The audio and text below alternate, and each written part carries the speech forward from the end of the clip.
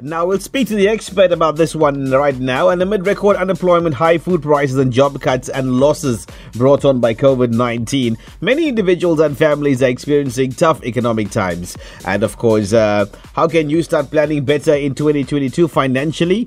Joining us now to share some key tips and advice is Professor Dilip Garach, Chartered Accountant and Certified Financial Planner. Good afternoon, Prof. Happy New Year to you and your family. Welcome to the show.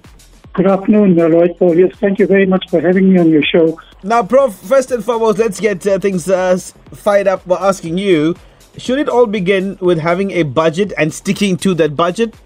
In financial planning, a budget plays the most important role. And it's all about how much you earn and how much you can save to invest in all kinds of future events in your life. There are certain basic principles that must be followed. Do not spend more than what you earn. Because if you are going to do that, you're going to borrow money, which means that you will have to get into debt, and that will mean more stress in your life. So that is a problem. Limit your spending on luxury items. Distinguish between what are your needs, and what are your wants. Thirdly, I think it's important for you to track your expenses. It's nice to have a budget, but if you don't track and compare your budget expense, what you budgeted for and what you actually spend, then there's no point in actually doing a budget. And lastly, I really believe that when you're trying to invest your savings, you need to distinguish between risk benefits and the creation of wealth for yourself. So what's the difference between risk and wealth creation? Risk is really all about ensuring that you have benefits in respect of life, disability, including medical aid. But on the other hand, as far as the wealth creation aspect is concerned, you need to also plan for events during your lifetime. So in other words, those events, it could be buying a house, making sure that your children's education is being catered for, those kind of things, or for their retirement for that matter. And retirement is important because you need to plan for that. But all in all, in financial planning, budgeting sets the foundation to develop a plan to ensure that you have a stress-free life as far as your financial matters. Now, Prof, for those who are still carrying debt from last year, how can they work towards paying it off? Because you've got to have a plan here, right? Most definitely. So if you cut spending in some part of your budget and use that money each month to pay towards an overdraft or a loan, which is really a debt, which will take you a long way in settling that debt. So it's all about being disciplined. If you can discipline yourself, certainly you can settle your debt. Now, it's difficult to differentiate between needs and wants to ensure that you don't incur additional debt, isn't it? Because how do you do it? A need is something that is needed to survive. For example, your food, shelter, clothing, education for the children, that's an absolute need. A want is something that an individual desires, but he would be able to live without it. So you need a motor vehicle to get to work. Now, must the motor vehicle be just a basic sedan, or do you want a luxury sports car that you want to show off with?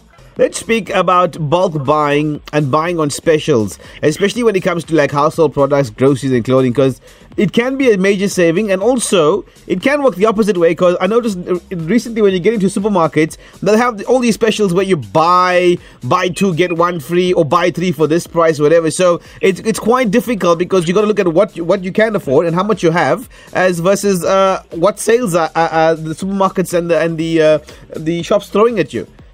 Yes, I agree with you, Lloyd Paul. To a large extent, it's largely depends upon what you're buying. It goes back to the needs and the wants. If you're buying something that you need and you're buying it in bulk, it's cheaper, then you are saving. But on the other hand, there's no point in buying luxury items in bulk, as it will cost you more because you will want to consume the luxury item quickly. For example, food, and a typical example is a cake.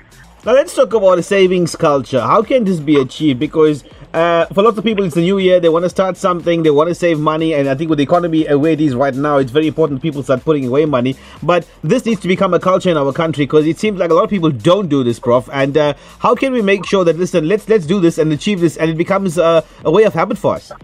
Yeah, well, certainly it's steps that one needs to follow. I mean, to establish what you want, you have to be disciplined. You need to make sacrifices. And you need to carry your family members along.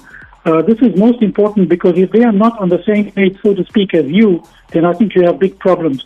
So it's a question of having a family meeting, what you need to save, and then making sure that everybody makes their own contribution in whatever form to make sure that you achieve those savings.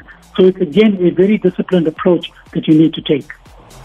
Now, I find a lot of people are doing things that we call or starting your own little mini business, or maybe it's a side hustle as you call it. Is this recommended, though, Prof, under volatile times? And obviously you need a little bit of capital to start off these things. What would you say? Well, certainly, with the advent of COVID, many people have lost their jobs and they have lost their means of livelihood. But as far as the economy is concerned, it is in the sick bay, as we know. It's limping along. But to be successful in any business, you must obviously be passionate about what you want to do. You must have a plan.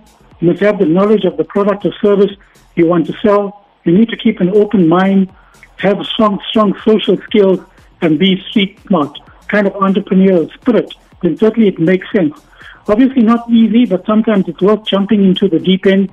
There have been many success stories from humble beginnings, so I think it's important for us to bear that in mind. Prof, finally, what would you say in closing to all our peeps listening in across the country this afternoon regarding 2022 and obviously financially planning yourself, that you don't find yourself in the next 3 months having a shortfall and realizing, listen, I'm in debt? To develop some kind of strategic plan to manage both your income and expenses as well as your assets and your liabilities to meet your overall goals during your lifetime. But also it's most important, and don't forget to review your insurance as well as update your will, because most people tend not to do that and they create stress for themselves and their families. Nice one. Thank you very much, Professor Dilip Garach, Chartered Accountant and Certified Financial Planner. All the best to you and your family for 2022, and God bless. Thank you very much.